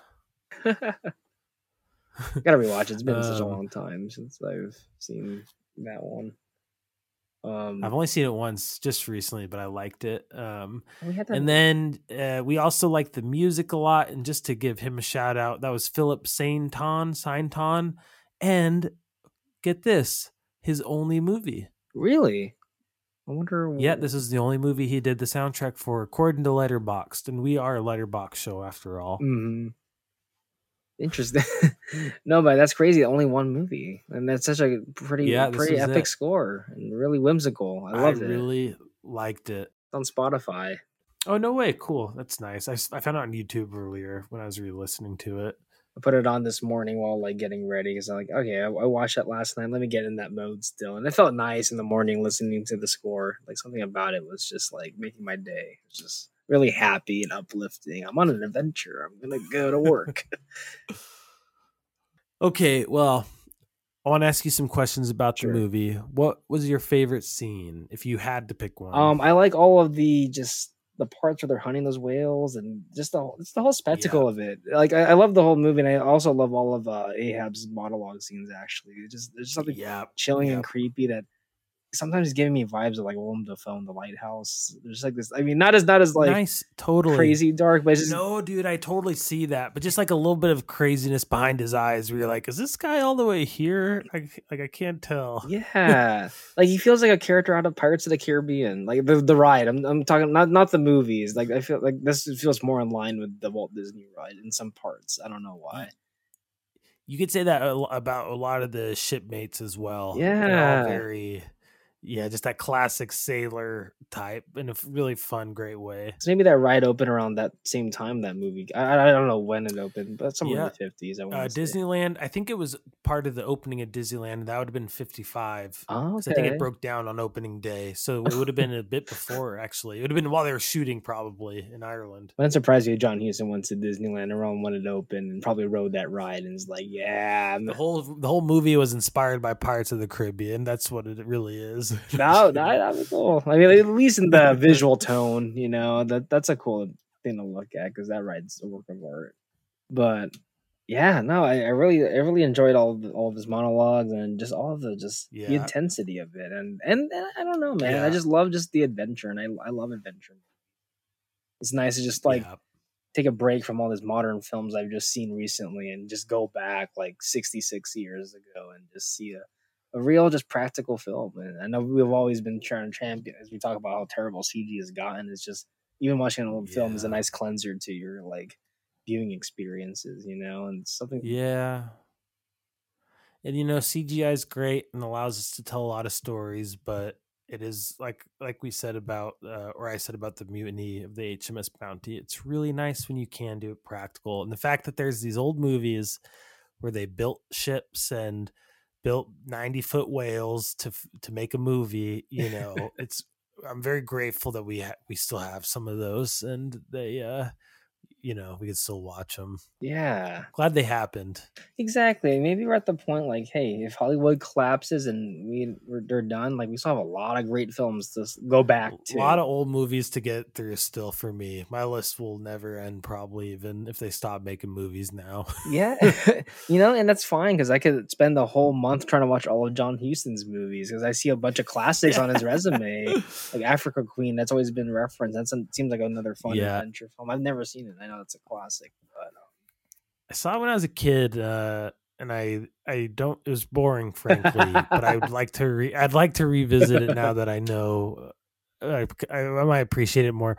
Another fun John Huston one I want to watch. He did the first Casino Royale. That's kind of like a comedy that making fun of James Bond. He did with Peter Sellers. Oh, you know, I still haven't seen that too. I should go check that out. Me neither. From 1967. I actually didn't realize he directed it until looking at his thing right now. But it was more like not in the tone as what people were. It was more a comedy. It was based on the book, but it was more supposed to be a comedy, based on a James Bond book more than a James Bond movie. We actually do a double feature. Watch the new Casino Royale and then the old one. It'd be a trip, probably, dude. It'd be probably quite a swing in tone. You see a real banger, and then you'll see just a real like whoa. Like I mean, you'll probably maybe you'll appreciate it. I'm hoping. I've never seen it, so I can't judge it. But their collections, you don't see that Casino Royale. No. So it's not considered part of the JBCU. The JVCU. Hey, I think you named that. I don't think anyone has said JVCU before. That's what it should be called. It was easy. Another fun one John Huston directed was The Bible in the Beginning from 1966. Okay, 10 years later. I was going to say, I've seen the first half of that. And that was another one where I put it on and I'm like, actually, YouTube Movies, it just came on. And I was like, oh, this is like weird. And then I watched it. I was like, this kind of rules, actually. And I want to finish that one too and watch the whole thing, give it a full watch. Dude, that's okay. Now I have to go on YouTube because I have memories because my grew up in a religious household, very Christian home, and obviously they'll show me all the biblical films, like especially my grandma. For sure. And I remember seeing that movie, and I don't know, like I remember just thinking there's something like really creepy about some parts in there. Like from my memory, I just remember it being kind of like big and epic, but also bizarre as hell. Yeah. Well, it's kind of cool because it's a fairly straightforward like retelling of the Bible in that it's not like very like painted heavily with like a modern Christian hand, if that makes sense. And the Bible can be very weird and pretty creepy. So a real retelling of the Bible, like Noah Aronofsky, that one gets real weird. He goes off the deep end. He's definitely not biblically accurate in Noah. I mean, he claims to be, but I don't think so. That was a weird, wild movie. I did not expect it to go that weird. No.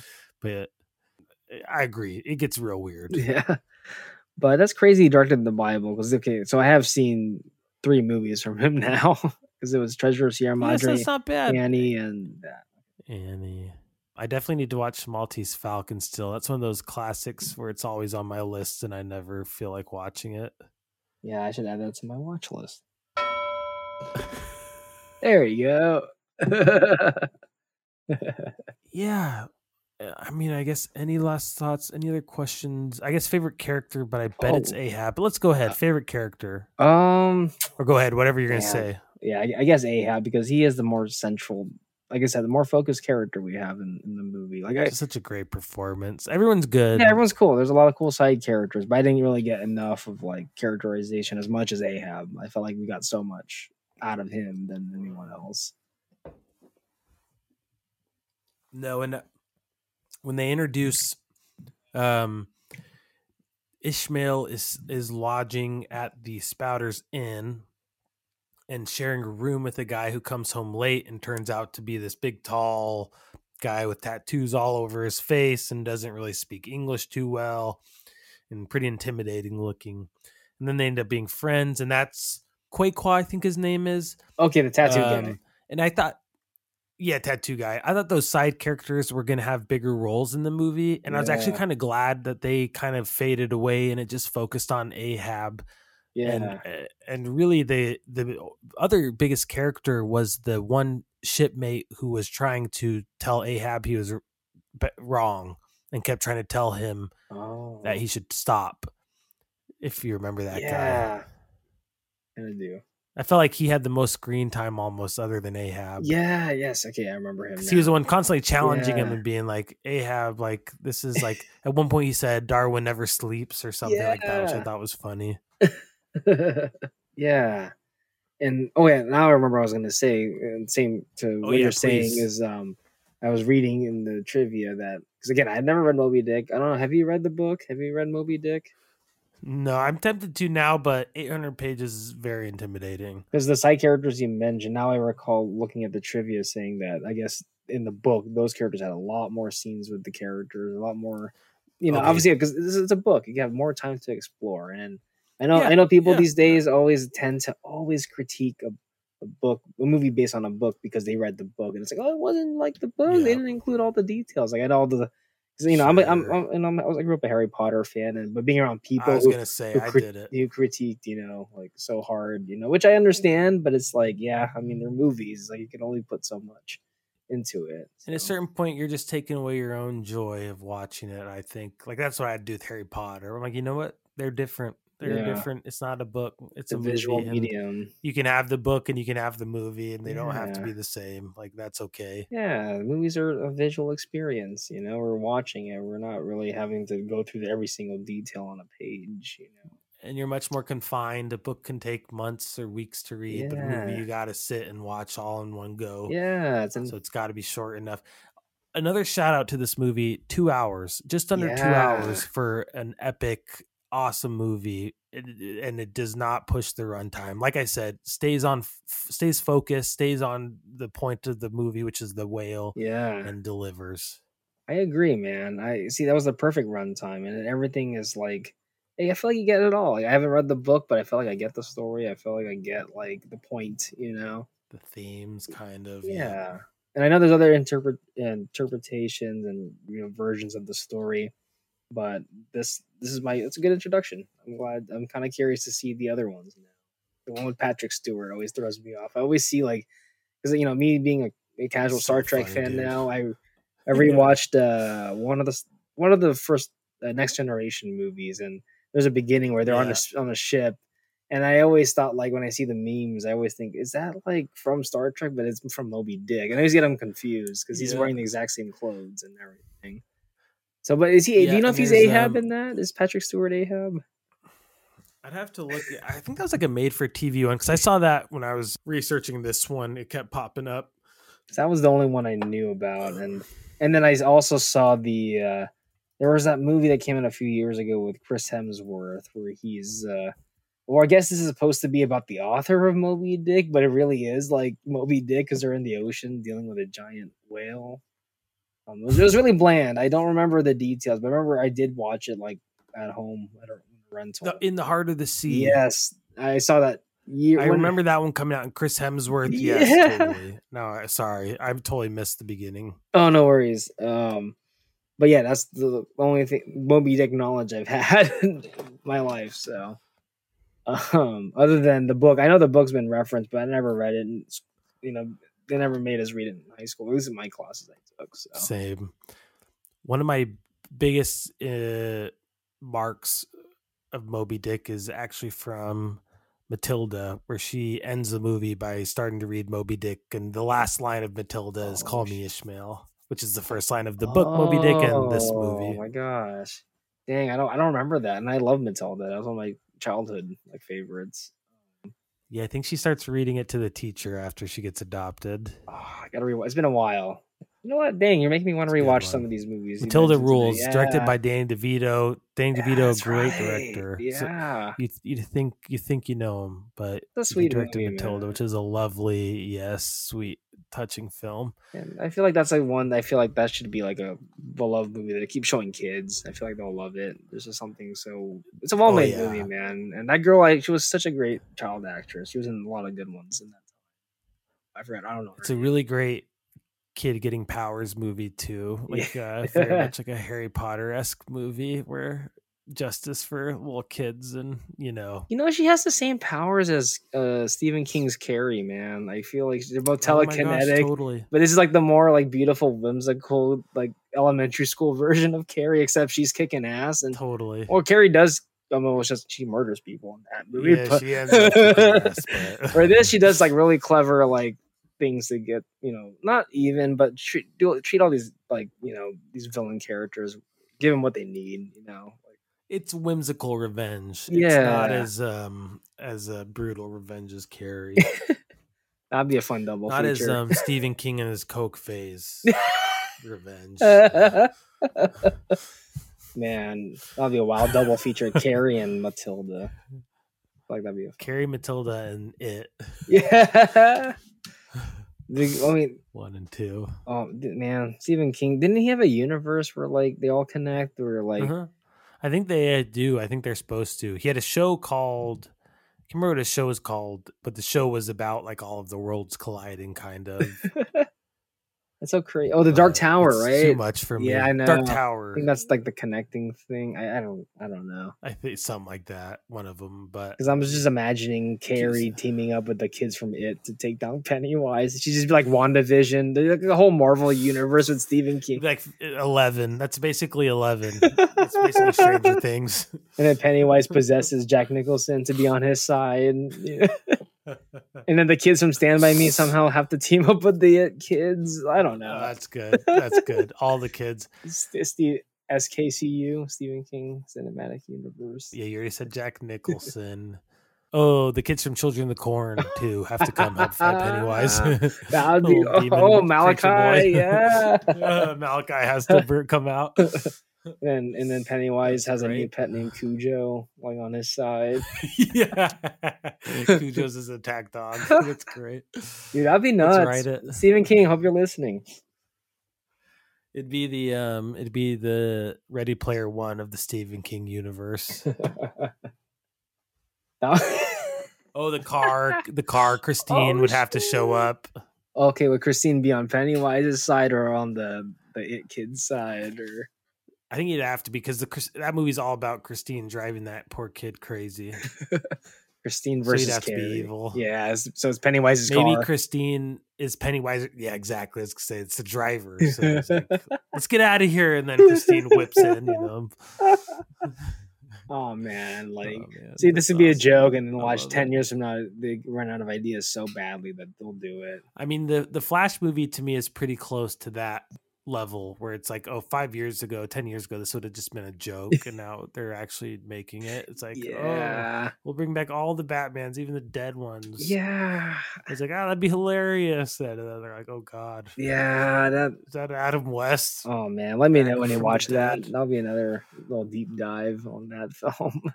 Me personally, again, I already did see it in the theaters, and I'm kind of mixed on that. Well, it sucks because that's another movie where I want to love, and it's I mean, maybe years ago if I was a kid and heard that, it's Back to the Future meets like the Avengers, like that's a cool combination, taking the time travel concept and then a big superhero epic in one. Like that sounds cool. It's like, what can go wrong?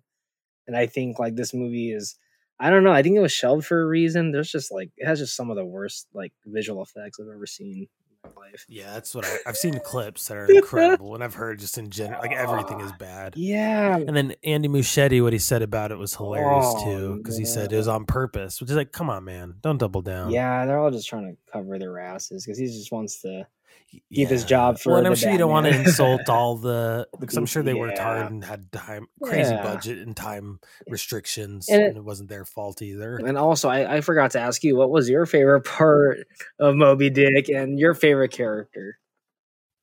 Yeah, so favorite character was Ahab, but to give a different answer, I'll say it was the preacher played by Orson Welles. Yes. The character's name, preacher, Father Maple. Maple, there we go. Thank you. I'll say he was. I really liked his scene. I really liked his sermon. It was Ray Bradbury writing a sermon about Job from the Bible, performed by Orson Welles, which is like, how cool is that? And God had prepared a great fish to swallow up Jonah. Shipmates, the sin of Jonah was in his disobedience of the command of God. He found it a hard command.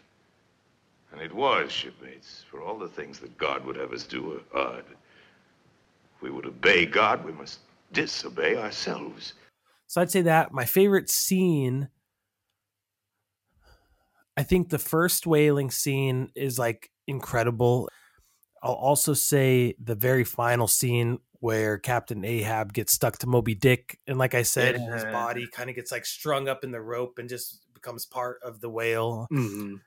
Awesome. And like, I couldn't believe they show it a lot, and it's really kind of disturbing. And it really was like kind of messed up to see. So I just thought that was awesome. It really did, man. I think that's why I'm like really blown away, because literally that ending was just so explosive. It was everybody just getting annihilated, and that boat's like slowly sinking. And I don't know how they got that giant prop boat to really go underwater. Oh my gosh. It's so crazy. Yeah, dude.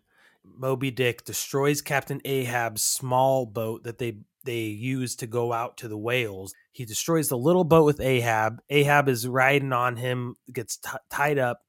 And then Moby Dick goes back to the big boat, the main boat, and destroys it too. He just torpedoes it. Yeah. Just no F's given. He's just like, I know I already won and just beat you guys, but I'm also just going to wreck your whole life right now. It was really cool. So one thing I don't think we touched on much was John Huston's directing. I haven't watched a lot of John Huston movies. I know you haven't either, but I just thought this was a good kind of intro to him, and it definitely made me more excited to watch more of his movies, because I just thought the directing, like I said, it was just so immersive, and like a lot of it felt like handheld, and like I said, the water was, the camera was always like in the scene, like you were in the boat with them. And it would have been easy, I think, to shoot it in more of like a classic kind of distant way, but it was just a really immersive, like intense, energetic movie. Yeah, without a doubt, man. Like, it's intense. They're actually like endangering their lives making this movie. For real, man. Like, yeah, they were out in the water. People were getting hurt. Like, people were really climbing all that stuff. Like, yeah, I just I really liked it, man. Yeah, same, man. Thank you for this recommendation. Like, I would have not watched this movie if you didn't mention anything. Like, I feel like it would have been one of those, like, oh, Moby Dick, I don't want to sit through that, you know? I mean, maybe understandable. If I read more things about it, or in John Huston, I would have eventually watched it. But thank you, man. Thank you for picking this film and actually kind of opening the doors to like looking into more of his works. So. Oh, you're welcome, man. And thank you for watching it. I had a blast talking to you about it. Yeah, and sad we didn't have Ian today. Hopefully, I'm sure he'll be back next week, but hopefully we'll have you on again for another episode, Angelo. I thought this was awesome, man. Hope you have fun. Yeah, dude, thank you for having me on again. Yeah, I had a blast, as always. It's always a pleasure. Well, this has been a wonderful episode of Log It. Angelo, do you have any last thoughts as we wrap up? Any words you want to be in people's brains? You know, whoever's listening right now, at this point in time, I think it's a good season to watch all these, like, you know, movies in the ocean. It's summer, it's hot, put that to your watch list. You know, I know there's big movies like The Meg 2 coming out, so maybe this is a good... I'm excited for it, truthfully. Maybe marathon all your ocean movies, whether it's whales or sharks or Nemo, I don't know. Jaws, The Sphere, Avatar 2, The Way of Water World, The Abyss. There are so many great. I think that's great advice. Everybody, take Angelo's advice. Go watch a movie. Go watch a movie.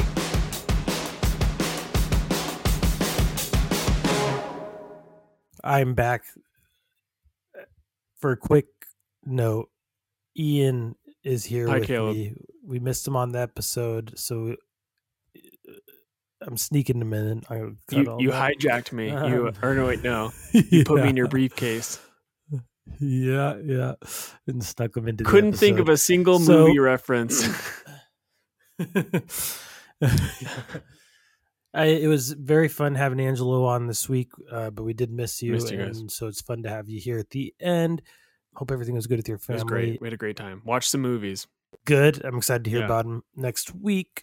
You're here real quick to pick the next movie because I forgot when we were recording with Angelo to do it. So here we go. What are we watching this week? So I've been doing a little secret list making of now.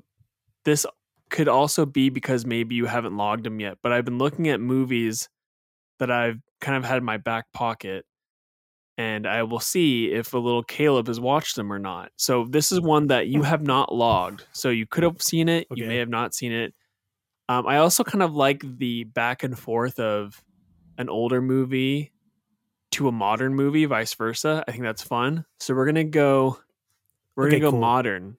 We're going to the city of Los Angeles, and we're going to be hanging out with a kooky Jake Gyllenhaal. Caleb, I choose Nightcrawler. Yeah, cool. I have seen it. Well, I love it. So that'll be a really fun one to watch. I wanted something unhinged. I've been watching some movies recently where your main character is just a little off their rocker. And I was like, this is fun. Cool. This is a fun world to live in. And I was looking through my watch list. Well, actually, I was looking at the Max service, what was once known as HBO Max. I was looking at the Max service, seeing what they had to offer. They have some gems in there. And I saw Nightcrawler, and I was like, you know what? Haven't seen that movie in a minute. I love LA. I love movies set in LA. And I love Jake Gyllenhaal. So, kind of all coalesced into this pick is what I'm trying to say, I guess. Cool. No, Great. I love it. I feel like that started like a fun phase for Jake Gyllenhaal. Jake Gyllenhaal. The Gyllenhaal. Yeah, because he did Velvet Buzzsaw, I think, after this, which I didn't see. Same director. Cool. Yeah, Dan Gilroy, where he like just screams. I remember. I think part of the trailer was that he was screaming. He yells a lot, and then he's also just very charismatic and eccentric. Yeah. His character is he's good at. It's fun. Yeah, it's fun. Yeah, fun. Yeah, fun's a word. I was thinking of Prisoners, the movie Prisoners, where he has a neck tattoo. Oh yeah, I've never seen that one. Oh, I mean that's not a fun watch. Actually, it's a great movie, but not a fun movie to watch. I think that's why I've never watched it. It just seems stressful and maybe a little sad. Yes, it's equal parts stressful and. But this is a good. I'm excited to watch this one. I'm excited as we move into horror movie season 2, slowly but surely as summer starts, fading. Once the leaves start changing, the ghouls start coming. Yeah. I might have to sit that month out. As you know, I'm not much of a scary movie guy. Well, this will be a fun thing to document on the channel. That's true. Into my lack of sleep. Pain. I think last time Andy was on, we were talking about doing a baseball? Just a baseball month? Yeah. Which I was like kind of secretly rubbing my hands. I'm like, yes, we can skip all the scaries. And I think there's a lot of good Halloween non-scary movies. No, you're right. Actually, in saying that, it'd be fun to explore those. I was going to say, in saying that, I was kind of watch listing in my head a bunch of movies that are creepy, scary, but, much more my speed. You can handle. What about Blair Witch? Blair Witch is a tough one for me. I've seen it before, but I have no desire to see it again. But hey, if it's a homework assignment, I might have to. No, I wouldn't make you do that. I was trying to think of one I saw recently that was really good. That was at least like in the more like suspense. I don't know. We talked about it on the pod this week. Which one? Oh yeah, what? Oh, but Insidious 5 I saw the new Insidious. Oh my gosh. What'd you think? It was good. Okay. I only saw the first one. It was fun. It was fine. I'll say actually. I talked about it. It was like I feel bad because Patrick Wilson directed it. I love Patrick Wilson. Exactly, and so I don't want to be too rough on it, but it wasn't that scary. I saw it in theaters too, over Barbie or Oppenheimer. Oof, yeah, but only because of runtime. We were talking about movie choices and trying to pick, and then it was like ultimately it's like, well, they're all 2.5 hours or hour and 50 minutes, and so it's like, all right. I know. I think I might make the. I saw Barbie. Okay, cool. I saw Mission Impossible 7 a couple days ago. Oh, snap. And so I might try to do my Oppenheimer watch this week. We're gonna see. I'm hoping. Do you think you'll? So yeah, we'll talk about days we're recording, but I'm excited to hear your thoughts on all of these on the upcoming podcast.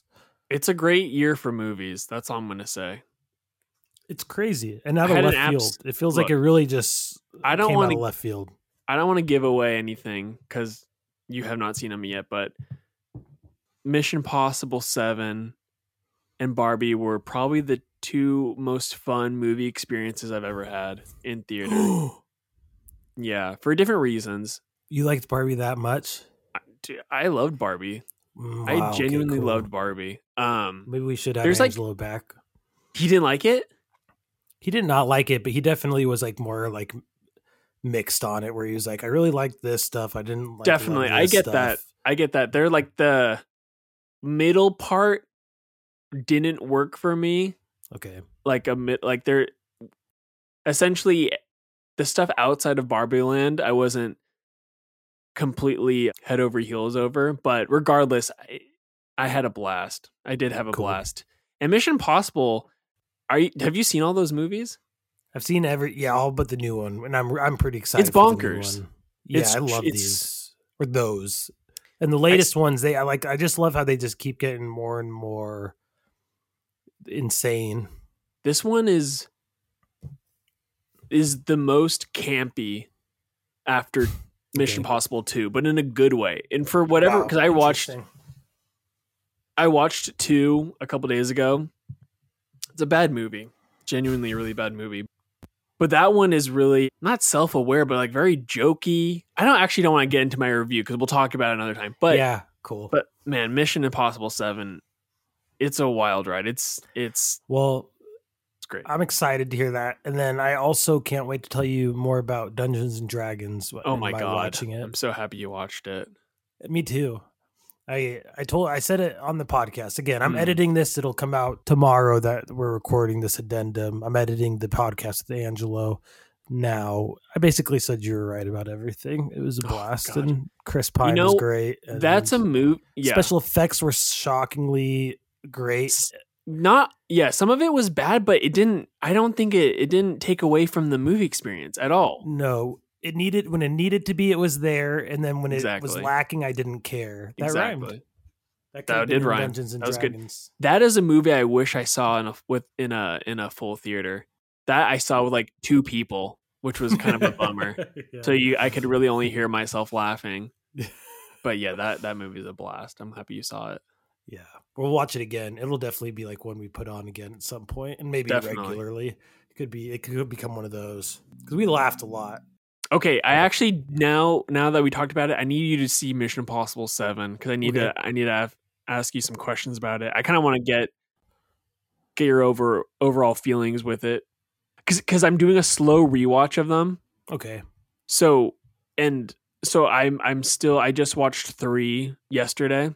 Nice. So I'm like kind of gaining speed on the Christopher McQuarrie section of the movies, but this one just felt so different, and the main antagonist is like interestingly like prescient in the times we're living, and then also kind of weird. I don't know.